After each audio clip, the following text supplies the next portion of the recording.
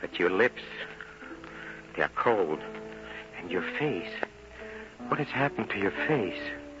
And your eyes, your wide staring eyes, and the light that grows in them. I will return with my sharks. She's dead, Richard. I want that coffin opened. But I bargained with Satan. I bargained with him. He took me up, gave me 24 hours.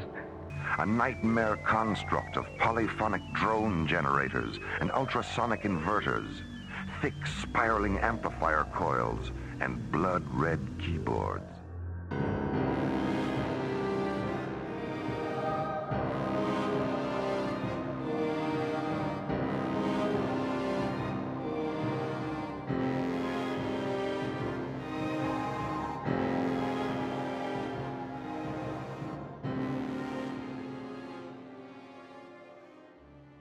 Welcome to the final part, the conclusion of the Bonnie and Clyde story. Last we left off, the Barrow Gang had just escaped Highway Patrol Captain William Baxter and Sheriff Holt Coffey and their posse as they gunned for them, leaving Buck with the front of his skull forcibly removed by a bullet and glass shards in Blanche's eyes.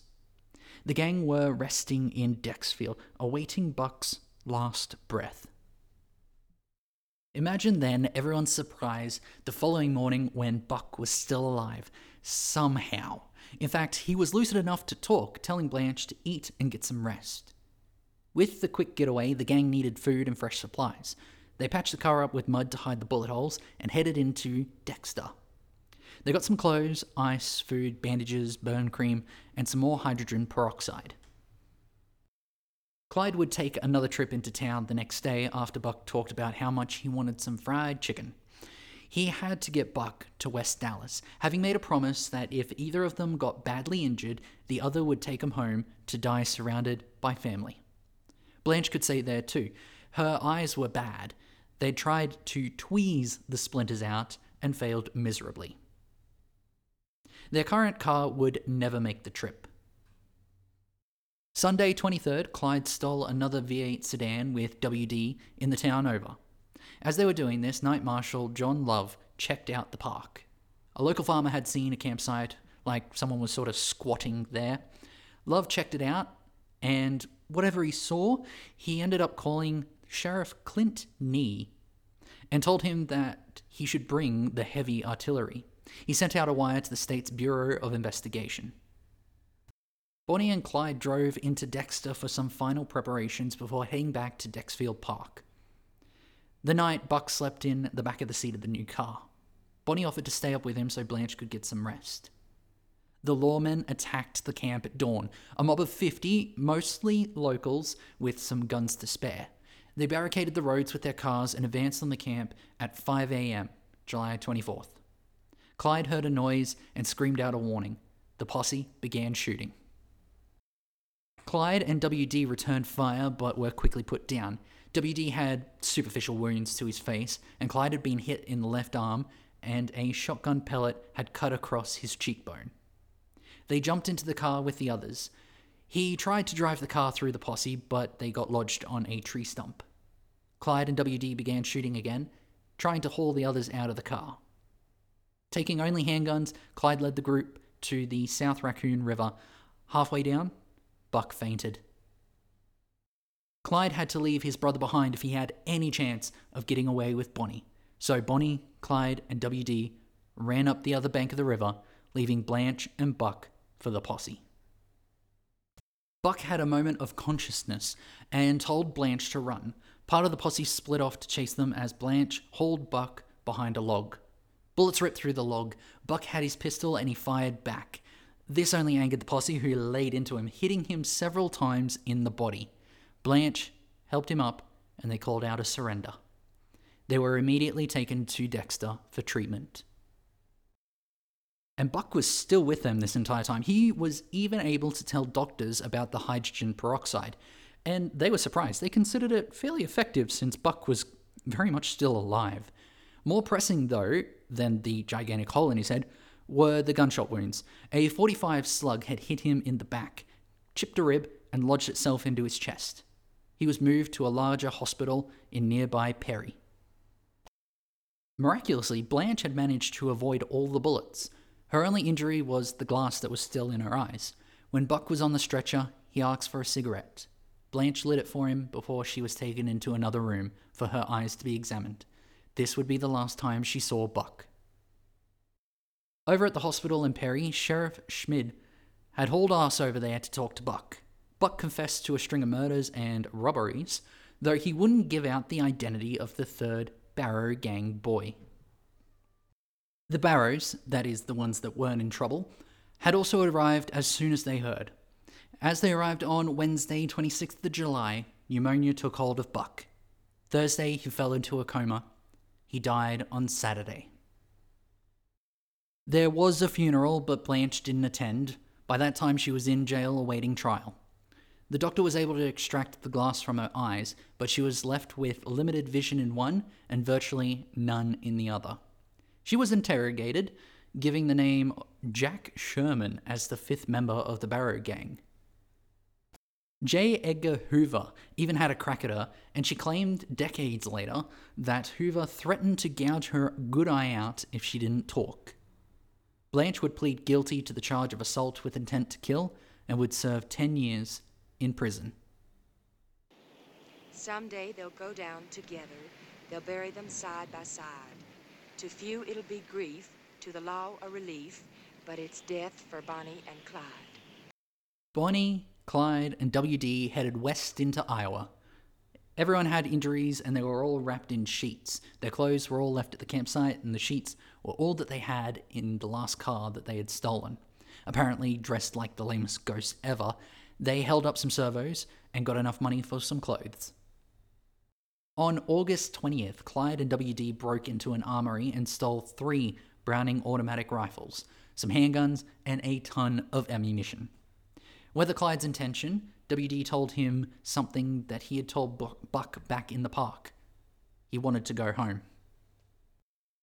September 7th, they were back in West Dallas, dropping WD off and visiting their family. It was, of course, a depressing meeting. Buck was buried, and in an effort to save money, they didn't get him a headstone.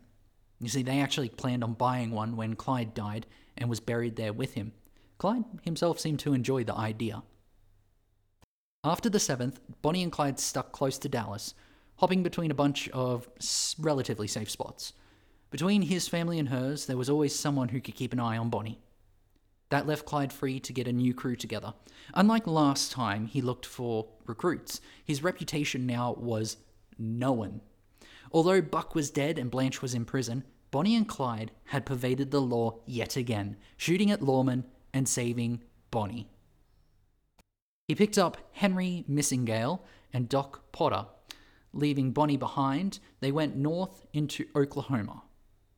They arrived just as a prison breakout had happened, and police were out searching for 3 young men. Clyde had to steal 4 cars on the same day just to get some of the heat off of them. Missingale got a whack on the head from an old lady with a croquet mallet when he demanded that she hand over the keys to her car.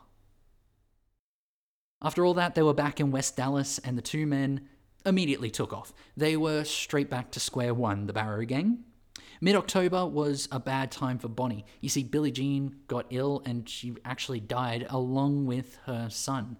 This triggered Bonnie's heavy drinking again. Emma again pleaded to have her leave Clyde and get a better life. Bonnie was adamant though.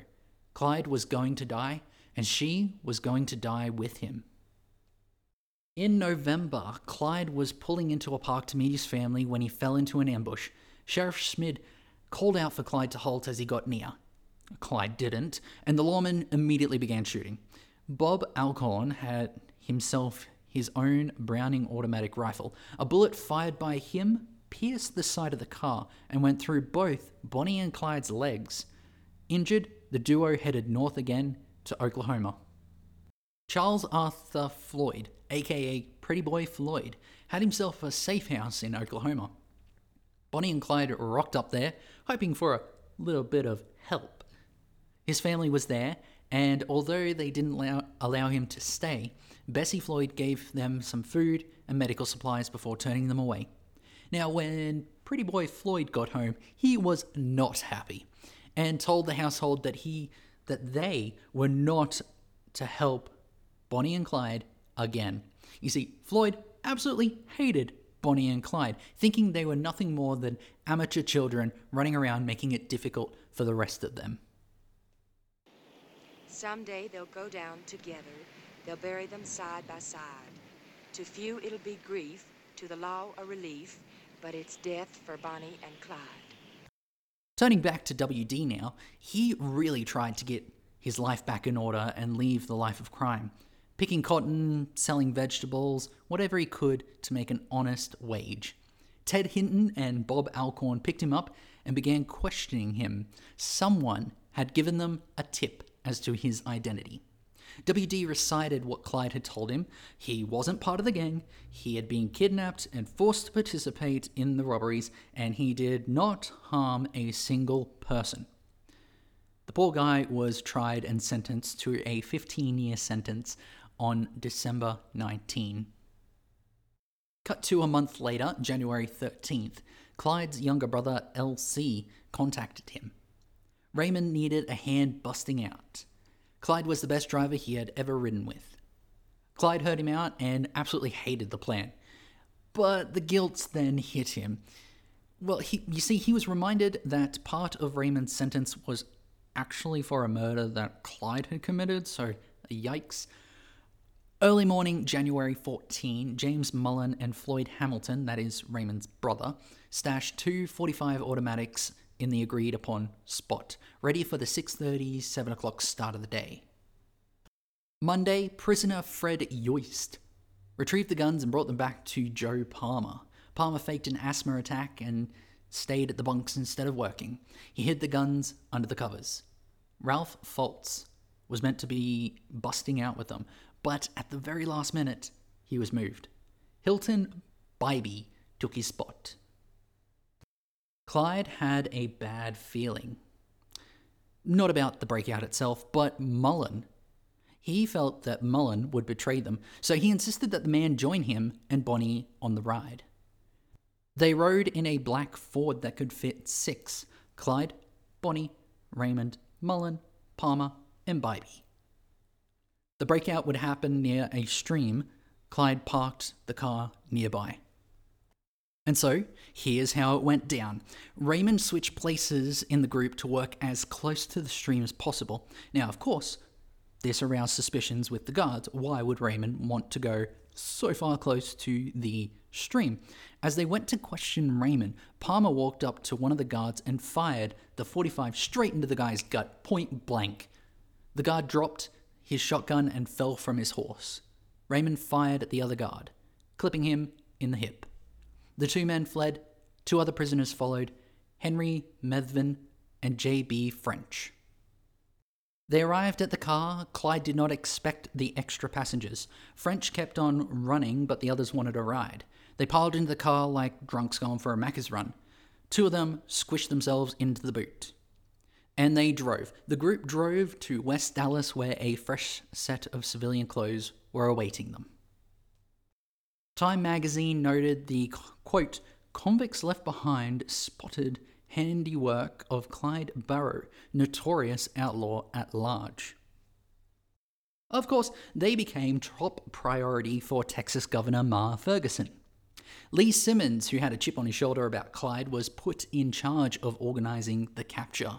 Simmons knew the perfect person, a Texas Ranger who was as deadly as he was famous, Frank Hamer. Now, we will be going over Frank Hamer in a future episode, but for now, just know that he had a reputation for hunting outlaws. Hamer was initially reluctant to pursue the outlaws. Who knows why he eventually accepted, but he did. He began his investigation in Dallas, careful to avoid West Dallas specifically, as to not tip off Clyde that he was being hunted by Hamer. Now, Hamer was far from the first to create profiles of criminals in an effort to get into their mind and catch them, but, it was the 30s, it was severely lacking. It was still rare to find someone who sort of worked like that. He would quiz the sheriff in Dallas as to the particulars of Clyde Barrow and Bonnie Parker.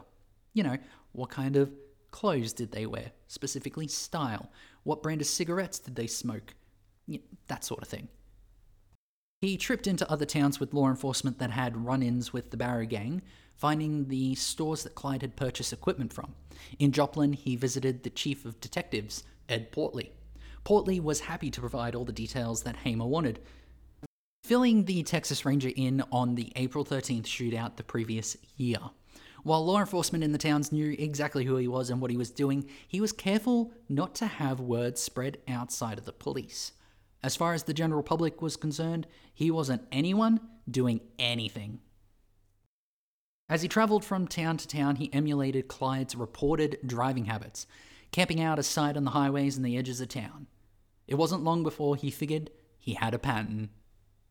So from even the early days, formulating a plan to catch them, Hamer knew that Clyde Barrows was not going to be taken alive.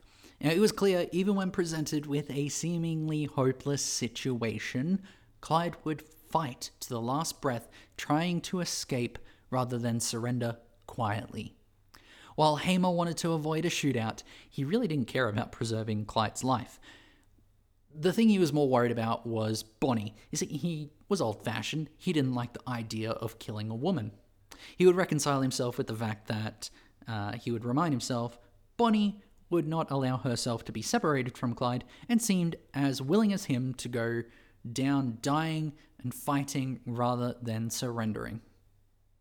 So, the ideal plan for Hamer would be to find a long-term camp of theirs, sneak up while they are asleep, and, quote, tap each one on the head, kick their weapons out of reach, handcuff them before they knew what it was all about. Frank Hamer received a call from Henderson Jordan, who wanted him to get in touch with a man willing to help them set a trap for Bonnie and Clyde, a 49-year-old man named Ivy Methvin. Someday they'll go down together. They'll bury them side by side. To few it'll be grief, to the law a relief, but it's death for Bonnie and Clyde. It was 1 p.m. on January 23rd. Raymond and Bybee were robbing a bank. They went in to change a $20 note, and when the cashier opened the register, they pulled their guns. Their take was $3,800. Raymond and Bybee got away. Clyde was their driver. For the first time in what seems like a long time, the Barrow Gang had successfully pulled off a job. Bonnie was apparently left nearby, and this caused an issue as Clyde wanted the money to be split 6 ways, with Bonnie and Palmer receiving full shares. Raymond strongly disagreed, on the account that they didn't do jack shit to help with the robbery. Besides, he owed James Mullen $1,000 for helping in the prison escape, and if they divided the money 4 ways instead of 6, he was pretty much covered on that debt. Bybee had no real opinion on the matter. He took his money and bounced, leaving the gang for good. He would be returned to prison a week later. January 26th, they hit another bank. Raymond, Palmer, and Henry got their hands on $1,500. Again, Clyde was the getaway driver. Their pockets now lined with green, they made for Texas. On the way, Raymond and Palmer started yelling at each other. Raymond thought that he was a lazy leech, and Palmer called Raymond, quote, a punk blabbermouth braggart, and accused him of being a prison snitch. Later on the ride, when Palmer was asleep in the car, Raymond drew his pistol and aimed it at him. Clyde slapped Raymond and ordered him to put the gun away. Palmer found out what happened and, quite understandably, soon left the gang. February 1st, the Barrow Gang was down to Bonnie, Clyde, Raymond, and Henry Methvin. They robbed another bank. This one didn't go quite as well as the others. Their take was only about $272, and they were shot at like a lot. Their bad luck continued a week and a half later when they were spotted stealing a car and entered into a pursuit with local cops, exchanging some gunfire. The night of February 13th, Bonnie and Clyde were visiting their family in West Dallas with Henry. Raymond was dropped off at Amarillo on the trip there.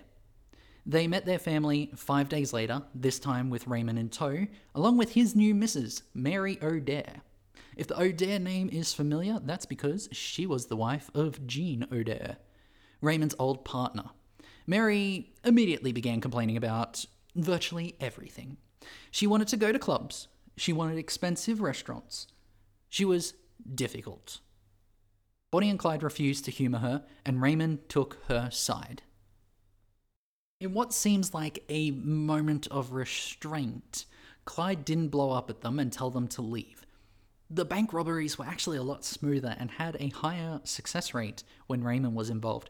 Here's the thing, if Clyde had just swallowed more of his pride earlier on, the Barrow gang could have actually been quite successful. He was clearly a good getaway driver and had a knack for slipping out of tight spots, but wasn't too crash hot when it came to the robberies themselves. If he had some more muscle and a really good planner, dude really could have gone far. During his visit to the family, Clyde gave Bonnie a chance to get out while she could. He wrote a letter swearing she took no active part in any murder or robbery. Bonnie immediately rejected the idea. February 20th, they restocked their guns and ammo before robbing another store later. $4,176 they got away with. A customer cashing in his check handed Clyde his $27 work packet. Clyde stuffed the money back into the customer's pocket and told him that he didn't want his money, just the bank's. A true Robin Hood. Now, tensions would rise again when they would talk about splitting the money. Clyde would divide the money equally for everyone except for Mary. You see, Mary was not getting a share according to him. She didn't do anything. Raymond replied that Bonnie didn't do anything. Raymond pretended to comply, but really snuck some bills into his pocket. Clyde saw him. Later on down the road, he stopped the car and ordered Raymond out. In his pockets, $600. Now, Clyde didn't immediately kick them out, but they were not in good standing with him. The death blow would come later, when Mary tried to convince Bonnie to poison Clyde, take his money, and split with Raymond and her. Bonnie told Clyde, and Clyde gave Raymond an ultimatum: the gang or Mary. That's how it came to be. March 6th, Raymond and Mary were driving back to Texas alone. March 12th, a bank in Kansas was taken for $25,000. Police attributed this to the Barrow gang, and really, they would have picked up on this straight away that it wasn't them. It was far too clean of a job, and the take was far too much to be Clyde Barrow's handiwork. Someday they'll go down together. They'll bury them side by side. To few it'll be grief, to the law a relief, but it's death for Bonnie and Clyde. Let's talk about Henry Methvin for a second. He was Ivy's third son. The reason for Henry's stay in Easton Farm was a couple of years earlier, after he left home to try and make some money. He was meant to serve 10 years for the murder of a man who Henry claimed had made some advances on him while he was hitchhiking in West Texas. According to him, a man picked him up and made a pass at Henry, who retaliated like a, rational person, I'm sure, pulling a knife and slashing at the man's throat, dumping the body off to the side of the road and taking the car. Now, as far as the police were concerned, Henry had murdered a man who had been kind enough to stop for him and offer him a ride.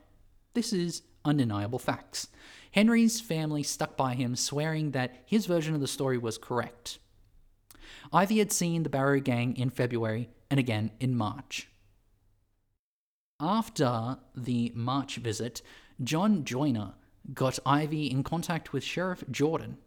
He reported to the sheriff on the March visit.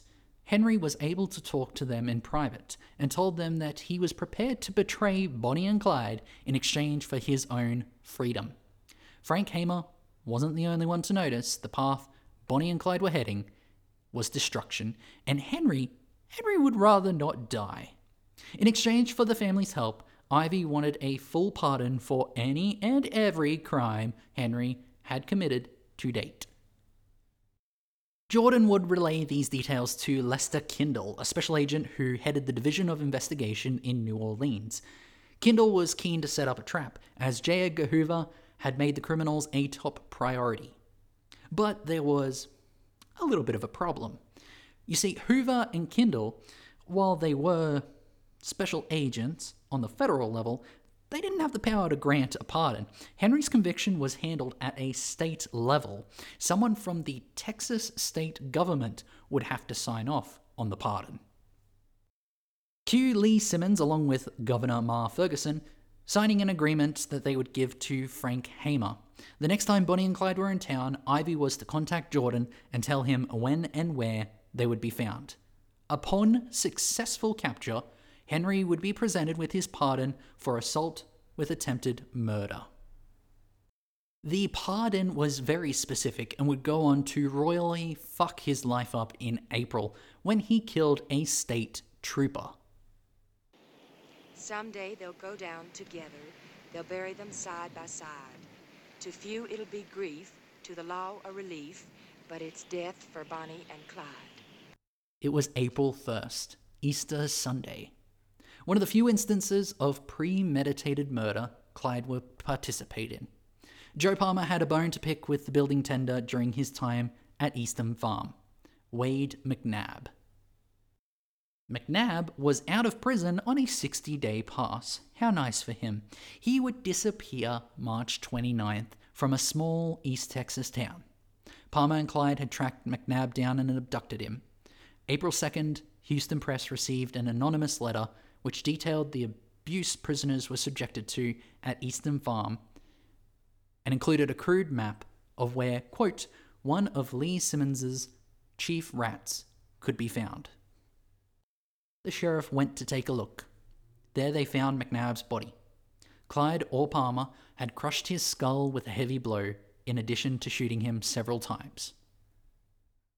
Bonnie Clyde and Henry drove Joe Palmer to the town of Grapevine, where Clyde requested Palmer hitch back to West Dallas and make contact with their families. Clyde was going to host a small Easter party for them out here in Grapevine. They were still close to Dallas, but Clyde was sure that the state troopers weren't actually looking for him. Over the wireless, he had heard Raymond and Mary had pulled several successful bank jobs, and the police were on high alert for them. Clyde took a nap as he waited for his family, his Browning automatic rifle sitting nearby. It was 3:30 in the afternoon. 3 motorcycle officers from the Texas State Highway Patrol rode along Highway 114 just north of Grapevine. Officer Polk Ivy was ahead. E.B. Wheeler was behind him, and rookie H.D. Murphy at the very end. Wheeler spotted an expensive car a little out of the way of the highway. He gestured for Murphy to follow as he peeled off to a nearby road to check it out. It was a routine check. Why would Wheeler take his shotgun? He left it strapped to the motorcycle. Murphy's shotgun was also in the holster, wasn't even loaded. Clyde sat up to see the approaching men and reached for his shotgun. Clyde's intentions were to kidnap the officers, driving them far off before dropping them in the middle of nowhere. Typical Clyde Barrow stuff. But that's not what Henry Methvin interpreted Clyde's next words as. Clyde said to Henry, "Let's take them." Wheeler began to dismount his bike, and so Henry took them. He raised his BAR and squeezed the trigger, hot lead hitting the officer's chest, killing him instantly. Murphy rummaged through his pockets to get the shells, but Clyde, realizing that blood had been shed, fired his shotgun, knocking the rookie off of his motorcycle. Henry Methvin went over to where Murphy lay wounded and fired several more shots into his body, ensuring he was dead. Polk Ivy doubled back as soon as he realized Wheeler and Murphy were no longer riding behind him. Articles that quoted a nearby farmer ran the story that a man and woman killed 2 cops while a third watched. The woman shot one of the downed officers and shot him repeatedly while his, quote, head bounced on the road like a rubber ball. While this story is certainly incorrect, lone peels on the site near an empty bottle of whiskey is evidence that Bonnie was with them. Clyde drove out of there. Not far outside of Grapevine, Clyde recognized the car coming the opposite direction. He waved his younger brother LC to stop and told them, you gotta scatter. Henry had just killed 2 cops back there. They then hightailed it to Oklahoma, leaving Joe Palmer to fend for himself in West Dallas. When newspapers got their hands on it, they reported the murders, and their focus was on Murphy. For the press, it was a chance to put Bonnie and Clyde clearly in the villain role. You see, H.D. Murphy was on his first day of the job. Not only that, he was a fortnight from marrying Marie Tullis. Marie wore her wedding gown to his funeral. Reported as fact, the shots fired from Bonnie Parker's gun had taken the young couple's future together. To the public, Bonnie Parker was no longer a silly girl swept up in the thrill of a job. She was now a vicious killer, just like Clyde Barrow. Even if Bonnie were to surrender, there was no chance of a light conviction. Someday they'll go down together. They'll bury them side by side. To few it'll be grief, to the law a relief, but it's death for Bonnie and Clyde. And so the bounty on Bonnie and Clyde jumped up another $1,000 and called for the dead bodies of the Grapevine slayers. Ma Ferguson added an additional $500 for each of the killers. For the first time since they began, Bonnie now had a price on her head. The heat began to turn up under the governor as people clamoured for justice. Ma Ferguson in turn trickled the heat down. Hamer felt it, and he knew he had to change his strategy. While he was previously travelling alone, he now formed a posse composed of Manny Galt, a former Texas Ranger, now Highway Patrol, Alcorn, and Ted Hinton. This 4-man team travelled in 2 cars, Hamer and Galt in one, and Alcorn and Hinton in the other. On April 3rd, the team drove to Oklahoma. Hamer believed Clyde's usual pattern was to flee north after committing a crime. Descriptions given to them by service station attendants proved that he was right, and on the 4th they pulled into the town of Durant. Along the main street, driving the opposite direction, Alcorn shouted to Hinton he saw Clyde Barrow. Heavy traffic prevented the U-turn. They could have gotten out and fired from the car, but Sheriff Smoot Schmid had forbidden them from shooting in a populated area. Clyde kept on driving at his steady pace. By the time that they drove around the block, Bonnie and Clyde were gone. They followed the rumours from April 5th that the Barrow gang had been spotted in the town of Texarkana. According to a witness, Bonnie Parker ordered a sandwich and sat down to eat it. A car pulled up and there were 2 men waiting for her. After a moment, one of the men walked in and escorted her out before she could finish eating. Call bullshit on this one. Bonnie was crippled and found it difficult to move around on that leg, and it was very much noticeable. She limped. Hamer and the posse were already on their way to investigate. Bonnie and Clyde were actually pulling into a town 2 hours away called Commerce around midnight Friday, April 6th, where they slept in the car, intending to head out the moment day broke. The following morning, Commerce Chief of Police Percy Boyd and Constable Cal Campbell checked in on a Ford sedan reported along the highway with a few people sleeping in it. They figured it was just some heavy drinking miners, partied a little too hard and just needed to sleep it off. Nothing too unusual around that area. They had their pistols holstered on their hips as they exited the car to walk over the muddy field. It was Clyde's turn to keep watch while the others slept. Before the policemen were out of the car, he was starting the engine and throwing the car into reverse, backing towards the road. He was a little too quick on driving forward, and the mud on the shoulder was too much for the car, and it just sank to its rims. Campbell and Boyd, probably a little bit bemused by the situation, walked towards the stuck Ford. Campbell acted first, swearing later that he saw one of the occupants flash a gun. Campbell unholstered his pistol and fired at the car. Boyd, the more experienced with firefights, raised his own pistol when Clyde and Henry stepped out of the car, both holding BARs in their hands. Now, this is the scene that I could totally see in a movie. You know, low angle as they step out, hold the guns up, pulling the triggers, firing in slow motion. It would be the clip that they used in the trailer. A bullet ripped through Campbell's heart, dropping him dead. Boyd took a slug to the left of the head. It was a flesh wound, though, that merely stunned him, and he was able to get to his feet as Clyde and Henry dragged him into the car. Gawkers from nearby farmhouses lined the property line. Clyde raised his rifle and announced to them that one man was already dead. If they didn't follow his orders, he'd kill another.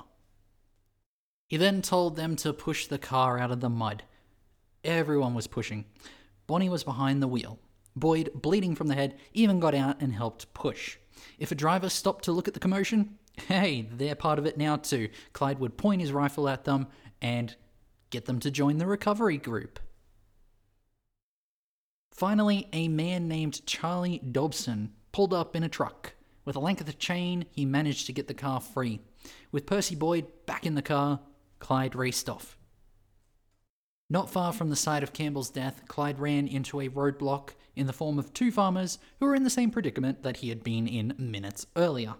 Telling the farmers that two men had just been killed and they were in a hurry, the farmers pointed at the mud. Kind of just said, tell the mud that. They were stuck. They wouldn't be there if they could get their cars out. Clyde and Henry were out of their cars, helping move the stuck farmers. As they did this, Bonnie gave Boyd some medical attention. She'd picked up a thing or two about patching up grazes over the past couple of years. The next town over, they found a fresh shirt for Boyd, one that didn't have blood all over it. They also added a tie to his ensemble and gave him Henry's suit jacket. He was released later that night on the edge of Fort Scott in Kansas. A good 6-hour drive nowadays from Commerce. Before departing, Boyd asked them if there was anything that they wanted to tell the press, since he'd grown quite fond of the gang during his road trip. Bonnie was the only one to request something. She wanted her image to be cleaned up a little bit. She asked Boyd to tell the press that she did not smoke cigars. Someday they'll go down together. They'll bury them side by side. To few it'll be grief, to the law a relief, but it's death for Bonnie and Clyde. Police still believe that Raymond Hamilton was part of the Barrow Gang, being the third member reported with them. So he was linked to Murphy, Wheeler, and Campbell's murders. He didn't like this, so he sat down and wrote a letter to his lawyer, which reads, quote, "Dear Mr. Basket, I am sending you a bill from a hotel I was staying at the time of that killing in Commerce, Oklahoma. I haven't been with Clyde Barrow since the Lancaster bank robbery. I am sending you $100, and I want this put before the public and proved right away. I want you to let the public and the whole world know that I am not with Clyde Barrow and don't go his speed. I am a lone man and intended to stay that way. I was in Houston Wednesday night, April 4th, and have been here, New Orleans, since then, even April 5th. Clyde got his hands a little dirty too, writing a letter or two himself that month, basically threatening editors to clean up their writing when talking about Bonnie. She was not a cigar-smoking, salacious woman, and asked them not to speculate on the couple's sex life, otherwise he would, quote, end such men as you mighty quickly. He apparently also wrote to Henry Ford next, writing, quote, Dear Sir, while I still have got breath in my lungs, I will tell you what a dandy car you make. I have drove Fords exclusively when I could get away with one. For sustained speed and freedom from trouble, the Ford has got every other car skinned.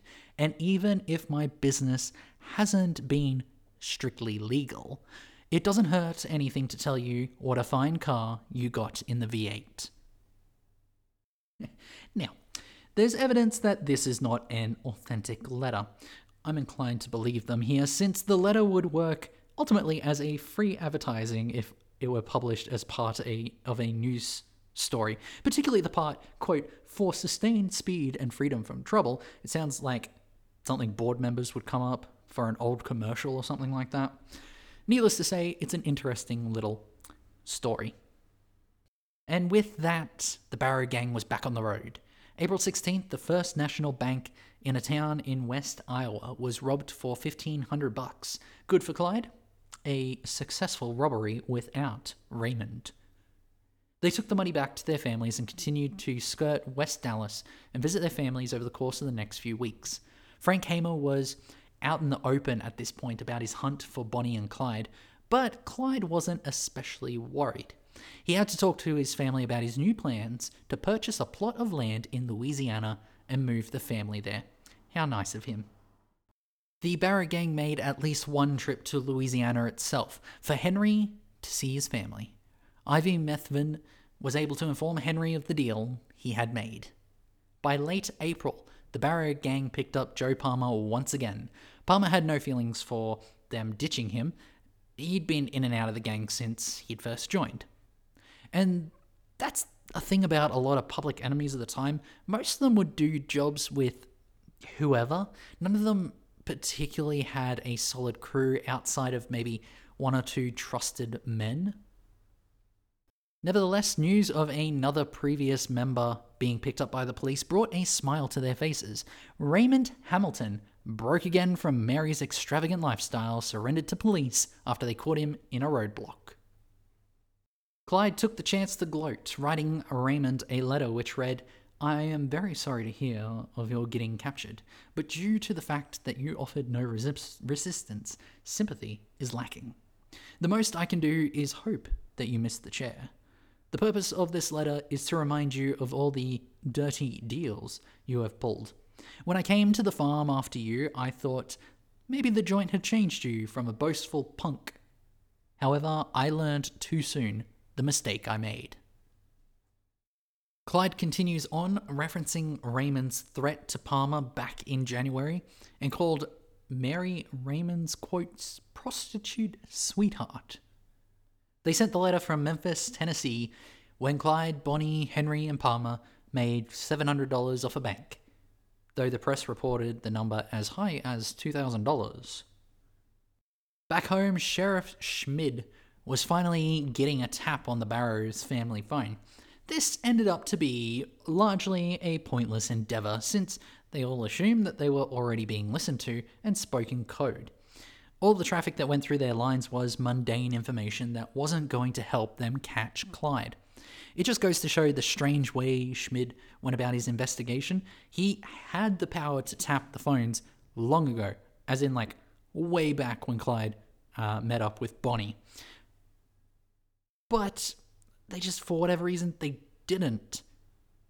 They may have even picked up on some of the code names, funny enough, when, quote, Mr. Howard visited the Barrow Gang. Nearby towns and banks were done over by the Barrow Gang. Hamer and his posse, towards the end of April, they tracked Bonnie and Clyde through the backcountry of Minnesota to Texas, Oklahoma to Illinois, catching glimpses of them before they inevitably outsped them. While the other members of the posse were getting frustrated, this time allowed Hamer to develop a new plan. The last few months had shown a new constant with Bonnie and Clyde. When they were at West Dallas, they would take a day or two to visit Henry's family in Louisiana. Bineville Parish was a small town, but to avoid any unnecessary attention, Clyde would take the back narrow roads to meet with the Methvins. These narrow back roads had thick brush that lined both sides. Now that got Hamer thinking. If getting the drop on Bonnie and Clyde while they were sleeping wasn't possible, maybe, just maybe, an ambush would be. Sheriff Jordan agreed to cooperate exclusively with Hamer and his posse on this, though he was not a man of his word. Whether Ivy or Joyner tipped Jordan off, Jordan was expected to contact Hamer. He would, but he would also call Special Agent Kindle with the Division of Investigation Unit at Chicago. The sting got off to a false start on April 13 when the Barrow gang called off the visit last minute. Probably a good thing since they didn't really have any plan apart from, we'll get there and we'll figure it out as we go. Hamer and Jordan began to flesh out the details at the end of April. Hamer expected Ivy Methvin to be involved. He couldn't expect an easy ride out. There they are. Goodbye, thanks for the pardon. Ivy did not like that. He did not like the idea of sitting in the middle of a shootout, for he believed that Clyde would kill everyone and anything near him if he thought he was going down.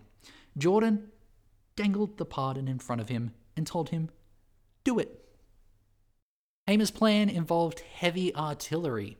He contacted Weldon Dowis, commander of the Texas National Guard unit stationed in Dallas. All he wanted was 2 BARs. Dowis was not willing to give him access at first because they were for civilian use only. You're not a civilian. It was only because a congressman put pressure on him that he relented and gave Hamer his pair of guns. Someday they'll go down together. They'll bury them side by side. To few it'll be grief, to the law a relief, but it's death for Bonnie and Clyde. May 6th, after knocking off a bank in Iowa on the 3rd, the gang were back home. Palmer had headed north prior to the bank job, and Henry wasn't with them. His whereabouts during this time aren't known. Bonnie had a moment alone with her mother, Emma. She told Emma that when she died, she wanted to be brought home rather than a funeral parlor. She wanted to be surrounded by her family. A long, cool, peaceful night together before I leave you. Bonnie was sure she was at the end of her line. Before they left, Bonnie gave Emma a copy of the poem that she had written called End of the Line.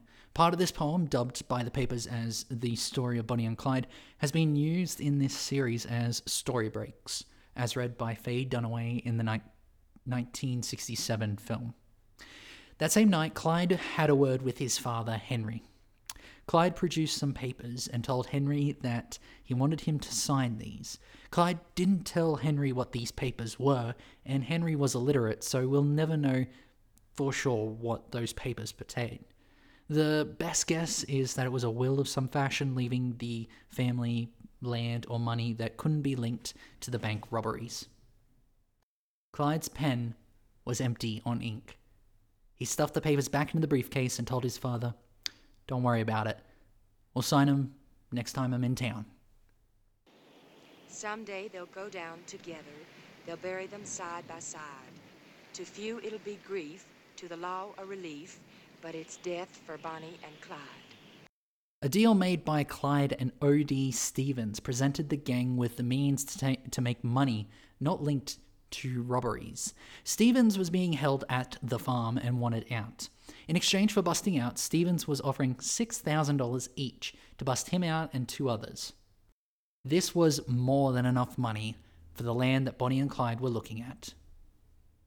Stevens made the deal mid-April with bankroll and more than several weeks to plan. Clyde made about planning.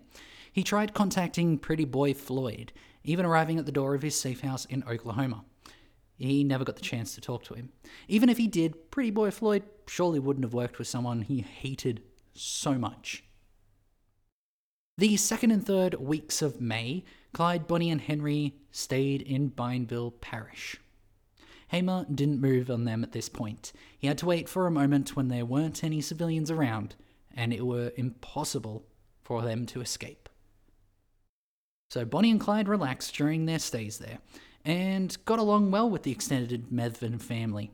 When they were out, they took Henry with them. This would present a problem in Ivy's eyes. You see, Henry would be caught in the crossfire, or worse, shot by Clyde intentionally. Bonnie and Clyde would continue their trend of camping, no one knowing exactly where they would stop for the night, making Hamer sure that their ambush plan was the best course of action. Bonnie and Clyde did have themselves a semi-permanent place that no one outside of those two knew where it was. When they stayed out in Louisiana town of Mangum, they left Henry at home, so Ivy had no idea about it. May 19th, Hamer got fed up with waiting for Ivy and Jordan to tell them the ambush spot, so he picked up his posse and headed to Louisiana himself to set the trap. The following night, Bonnie and Clyde were there with Henry visiting Ivy and Ada. Henry got his parents alone and told them that Clyde was planning on driving to Shreveport the next day, and while they were there, Henry would try and get away. See, Henry had this simple little arrangement worked out with Clyde. If they were ever separated, and then they both split, they were to meet at the designated spot. The spot was Ivy's farm. Sure as it was in Shreveport, a police car slowed down as they went past the diner Clyde was ordering lunch at. Henry was inside picking the food up, and he saw Clyde throw the V8 into gear and blasted off. Clyde circled around the block to pick up Henry, but the kid, he'd already booked it. Henry had seen his chance and taken it. He ran from the cafe, stole a car, and drove it out to his cousin's place. Hamer and his posse went over to Shreveport to check out the news of Clyde Barrow and learnt from the cafe waitress that Henry had fled on foot while the car squealed away. With Henry confirmed to be separated, Hamer called back to meet Jordan. May 22nd was going to be the ambush date if all went correctly. Once again, Jordan tried jerking the Hamer posse around, telling them to wait in the hotel while he talked to Ivy to get more information. Of course, he didn't need to talk to Ivy. He wanted to bag himself some credit with the FBI and tried to contact Agent Kindle. Agent Kindle was not available. Bonnie and Clyde made contact with Henry via Methven relatives on May 21st, a Monday. They would pick him up the following day, sometime in the afternoon. Ivy told Jordan when Clyde had planned, and Jordan, unable to call Kindle, told Ivy that they weren't ready. He would have to postpone the setup for Wednesday. Hopefully, give him enough time for Kindle to be called and for the feds to sweep in and handle the capture of the deaths of Bonnie and Clyde. Someday they'll go down together. They'll bury them side by side. To few it'll be grief, to the law a relief, but it's death for Bonnie and Clyde. Lewis and Robert Bronson were out hunting in the woods the morning of May 22nd, just outside of Mangum. Robert, chasing his dog, ran into a Ford that was home to Bonnie and Clyde. He could see the guns and ammunition piled in the back seats, as well as stacks of banknotes. Clyde asked Robert his name, then asked if he knew any bank robbers.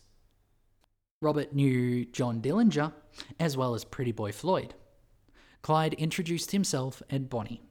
Bonnie invited Robert to sit with her and told Clyde to get a picture of them together. After the photo, Bonnie took the photo of Robert by himself. Clyde found a paper of their exploits and handed it to Robert, pointing out that Bonnie and Clyde on the headline, that was them. Clyde told Robert how they were waiting to pick up Henry and then joked that if he wanted to, they could leave Henry and Robert could join them. Robert didn't take up the offer. Lewis started calling for the boy, and Robert told his host that he had to leave. Clyde asked if his family was in bad shape, if they needed money. Robert replied that they had fallen on hard times. Clyde then offered him some money. That is to say, as much as Robert wanted. Robert turned the money down. Bonnie asked for his address, writing it down and promising to send him copies of the photos that they had taken once she had them developed. Clyde, still wanting to give the kid something, gave Robert a new shotgun. Or tried to. Like the money, Robert politely declined, then disappeared into the scrub. Bonnie and Clyde then drove through the back country that afternoon to pick up Henry. This road in particular was narrow and curvy, so people usually took their time on it. One spot was a long straight up a hill, then back down. At the crest of the hill, the sides were obscured by trees and bush, and someone from up top could see 1/4 mile each side to warn others of upcoming cars. Bonnie and Clyde passed through just fine. Hamer and his posse were still in the hotel, awaiting Jordan's call. When Bonnie and Clyde arrived at the Methvens, Ivy told them that Henry wasn't there. He'd be there the following day, come back at 9 a.m. He'd tell Henry to be ready then. So they left, to be back the following morning. Ivy immediately called Jordan and told them 9 a.m. tomorrow morning, be there. Jordan tried Kindle one last time before giving up. He then called Hamer. Hamer and the posse set themselves up on the road south of Mount Lebanon. While setting up the ambush, they realized it could be difficult to hit a car speeding 60-odd miles an hour. If Clyde slowed or even stopped, that would assure them a successful end of Bonnie and Clyde. But how to make them stop? They would smell a setup a mile away if it was just some random roadblock on the road.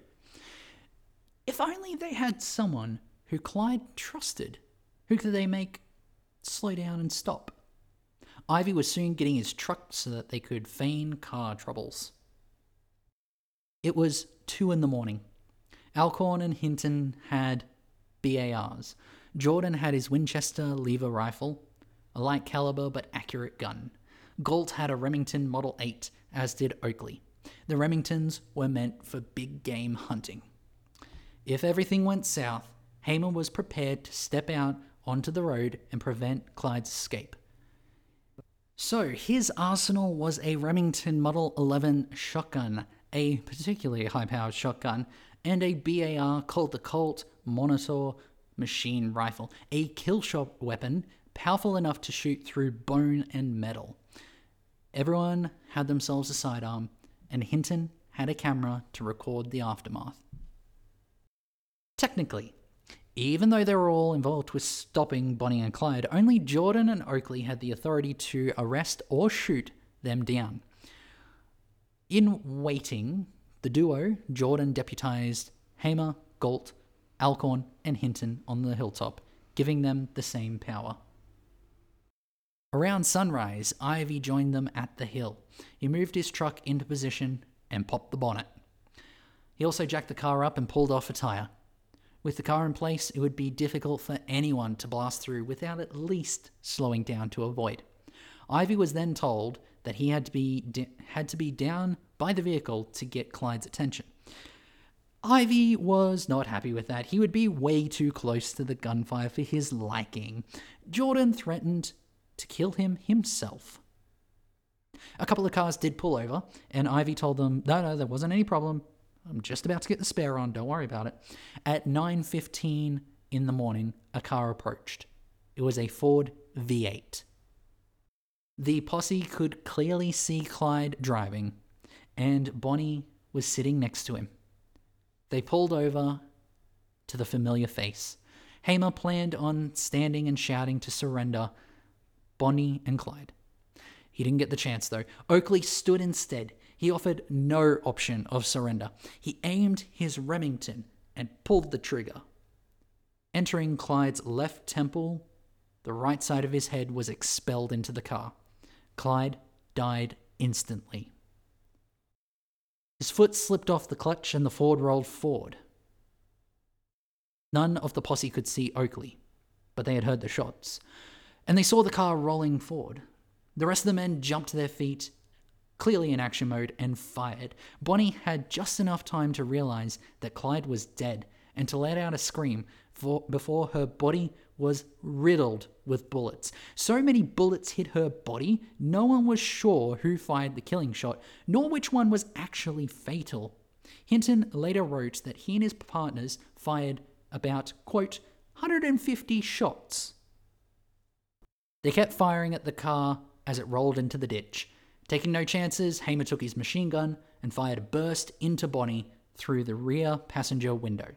It took just 16 seconds from the first shot fired from Oakley to the last being Hamer. Unlike the blaze of glory that they hoped to go down as, Bonnie and Clyde had died without firing a single shot back.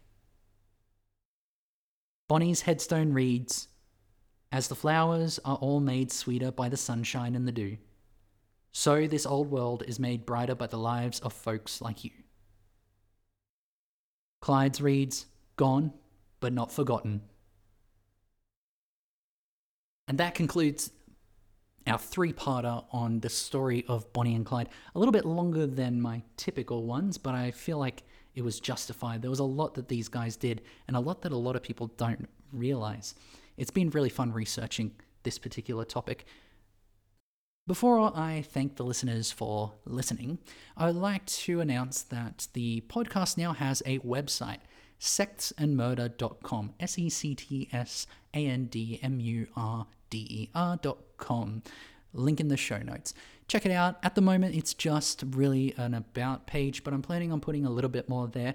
Hopefully, little bits of info that I've taken that don't quite fit into the script, but are still interesting nonetheless. We'll see. It's developing. Thank you guys for listening.